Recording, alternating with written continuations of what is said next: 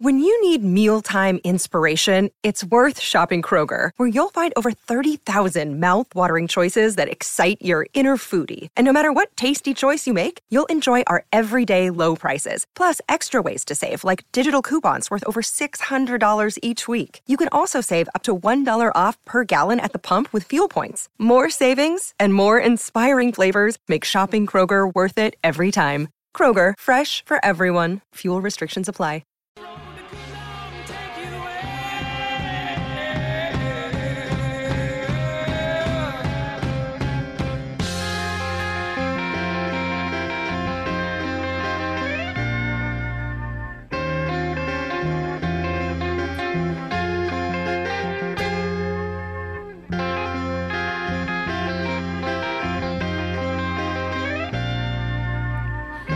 February 14th. It's a day that many males like to forget, but don't be that guy this year. We can help you out right here on SENZ with the ultimate Valentine's Day gift box for your loved one. All you need to do is go onto the SENZ win page. We've got 4 gift boxes to give away, all thanks to Wild Rose Valentine's Day roses and flower delivery. You can see what they have on www.thewildrose.co.nz.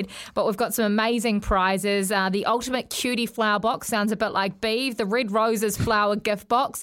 Roses and Kiwis Flower Gift Box. And the Sweethearts Hat Box. I would love to win one of those, but I cannot. You can, though. Just jump on our SENZ win page and you can go in the draw to win one of those amazing gift boxes for your loved one this Valentine's Day. Then you're in the good books, not the bad books. Start the year off on a positive front instead of throwing your loved ones out of the Royal Rumble ring. Just a quick question. Would you expect to get something on Valentine's Day? No, because it's 4 days before our wedding. Yeah. In general, would you? No, I'm not a big fan. If I get something, bonus, but I don't expect it. Okay. But I think a lot of women expect it. Oh, there's a lot of them that do. Yeah, I might actually try and win one of these because... Because they're expensive days for you, are they? Oh, no, I don't. I usually let it slide, but it would be a real bonus. Oh, you let it slide, but she doesn't forget. No, she reminds me, and I sort of have my comments about it. But she's told me a story before about a past Valentine's Day where you've gone into the shop to get flowers for her. Roses were too expensive, so you just bought red flowers, like gerbras or something. It's their thought that counts, I've always said. It's not Valentine's Day unless it's a rose. But we've got you sorted. We're doing the job for you, so you won't be like Beeve this Valentine's Day. Jump on our SENZ win page to win the lot. Coming up on the Macca's menu, thanks to McDelivery, we are about to talk a little bit of tennis. We've also got Blair Christensen coming up, who's the Eden Park turf manager. And if you saw those pictures over the weekend, you would have seen how badly hit Eden Park was. So we're going to talk to him about the turf and their drainage system. They've got an incredible drainage system. We needed that around Auckland over the weekend. That is the Macca's menu. Thanks to McDelivery, delivering your Macca's favourites straight to your door. Well, the Australian Open has wrapped up, and surprise, Novak Djokovic claimed his 10th crown. He is the king of the Australian Open, and to talk about it, our Davis Cup captain, Alistair Hunt, joins us on the line. Alistair, thank you so much for waiting on the line and also for your time to talk tennis. This wasn't a surprise, was it? He is unbeatable in Australia. Yeah, seemed incredible, wasn't it? But, I actually picked sort of a couple of other guys, to be honest, but I don't think he was even in top gear when he sort of really got going. It looked like he had another gear in reserve. So, yeah, it was an amazing result, and I think he's going to be in for a massive year and going to break more records. It's crazy, isn't it? When you talk about him not being in top gear, he said that this was one of the greatest wins of his career, considering what him and his family had been through over the last 4 to 5 weeks. I wonder what has gone on behind the scenes and how bad that injury was that we heard about all tournament. Yeah, it's funny, isn't it? It's hard to sort of take him at face value, I guess. Like, there's just, in the past, there's always been little niggling injuries and times when, he seems under pressure, under the pump a little bit, and there's a little injury comes out or there's an excuse comes out. And just variety of things. I mean, I'm personally not a fan of him, but I can't. You just can't go past the tennis. Like, he played incredible for a couple of weeks, and then, with his family, I guess his dad's not really helping the cause when he's singing the pro-Russian sort of side of things and going on like that. And look, each to their own over, being Serbian over there, they've had enough troubles of their own over the years. So, they know a lot better than I do around the war side of things, and I could never dare to comment. But, yeah, it's just, I think sometimes they don't really help themselves, and they're in a bit of a world of their own. But, you can't look past the tennis and just how well he's playing, and I'm actually pretty interested to see what actually comes sort of at the end of the year. Like, if he can stay fit and keep improving, nearly on what he's doing, I can't really see anyone touching him the way he's going. And Alistair, is a lot of that who he is, or do you think he just absolute skill-wise at the moment he's on another level, or do you think this so-called next generation that's waiting for the big three to sort of depart to take over, is it a mental thing as well, or would have Tsitsipas gone out there and genuinely believed, you think?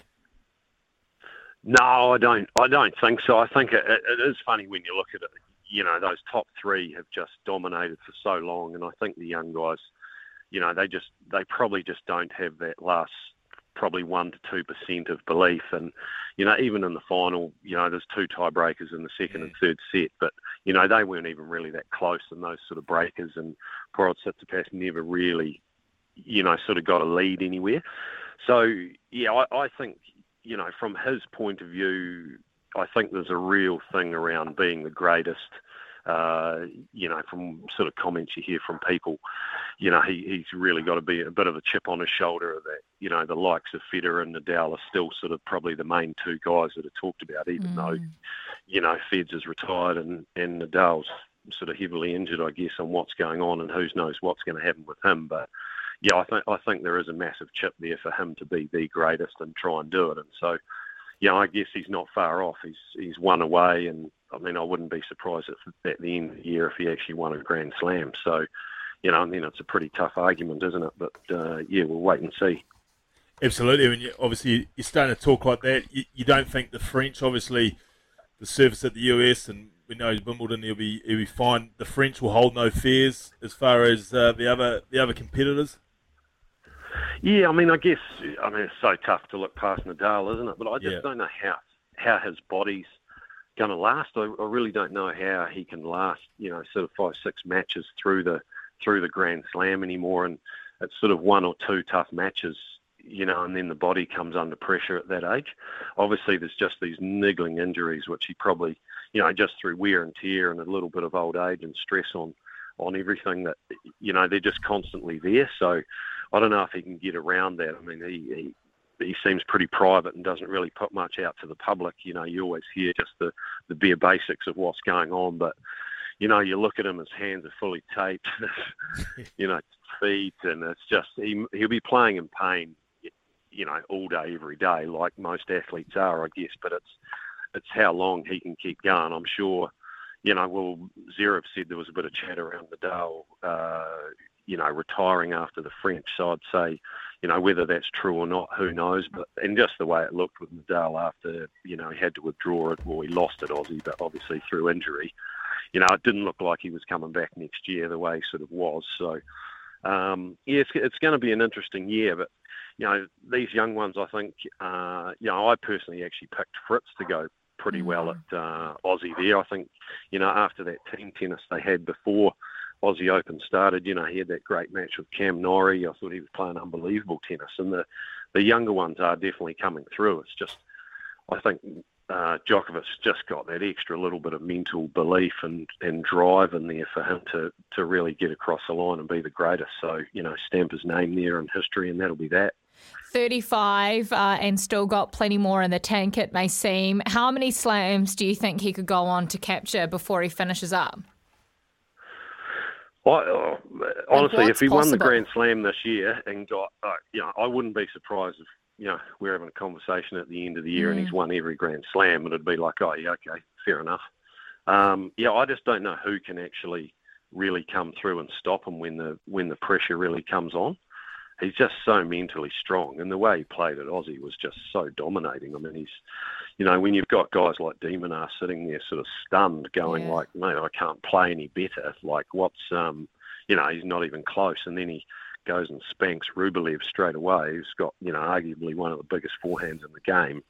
Like, you sort of just got to go, wow, what's, you know, I need some of that breakfast myself to try and sort of pep up and keep going, because it's obviously pretty good.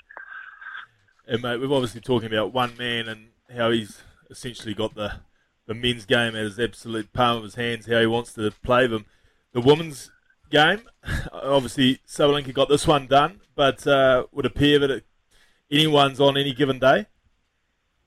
Yeah. I mean, that Rybakina was looking, you know, unbelievable, wasn't she, in the first set? And, you know, I thought she was going to sort of steamroll. I actually turned it off. You know, last year Sabalenka sort of had a few issues, you know, around serving and, you know, a few sort of nervous issues, that sort of side of it. But, yeah, I think the woman, and that's why it's so interesting, I think, is just on any given day that anyone can pop up and play well and do well. So, yeah, I think that's a little bit more viewing. But in saying this, you know, the Aussie Open for the men's was pretty interesting as well. You know, a lot of the top guys lost early, and we sort of had some unknown, you know, or lesser known guys coming through, which made it pretty interesting as well. But yeah, it's going to be a funny year, I think, with how it's going to pan out. And, I couldn't pick the women's side, but yeah, the men's. Yeah, if Nadal's not, I mean, if Djokovic hasn't cleaned up at the end of the year, it'd be something wrong, I'd say. With all the wet weather, I think everyone would have been locked on the tennis across the weekend. There were some other interesting viewers in the stands as well. Bill Gates was there a number of days. Who are the most interesting people that have been watching you play a match of tennis, or would you not notice? I think you notice sort of sometimes, but depends what's going on. Like if you're under pressure, and it depends. I think if you're at Kyrgios and you look around and you want to engage with those people, you know, I was never really one for sort of engaging too much with the crowd. You know, I wasn't good enough to take my mind off the game to muck around with someone in the crowd. But you know, yeah, it depends what's going on. But yeah, those I saw. You know, I think they said Russell Crowe was there as well with in Gates' seat there, wasn't he? But yeah, it's I think someone like a Kyrgios loves sort of those big celebs turning up so they can have a bit of banter and go tweet about it afterwards. So each to their own. Well, you're a celebrity in our eyes, former Davis Cup captain Alistair Hunt. Thank you so much for joining us and talking tennis. No, thanks for having it. I'm going to put my name down for that Valentine's thing you guys were talking about. That might get me out of a bit of trouble. You're not alone, Alistair. You're not alone. No. Thank you so much for your time. Thanks, mate.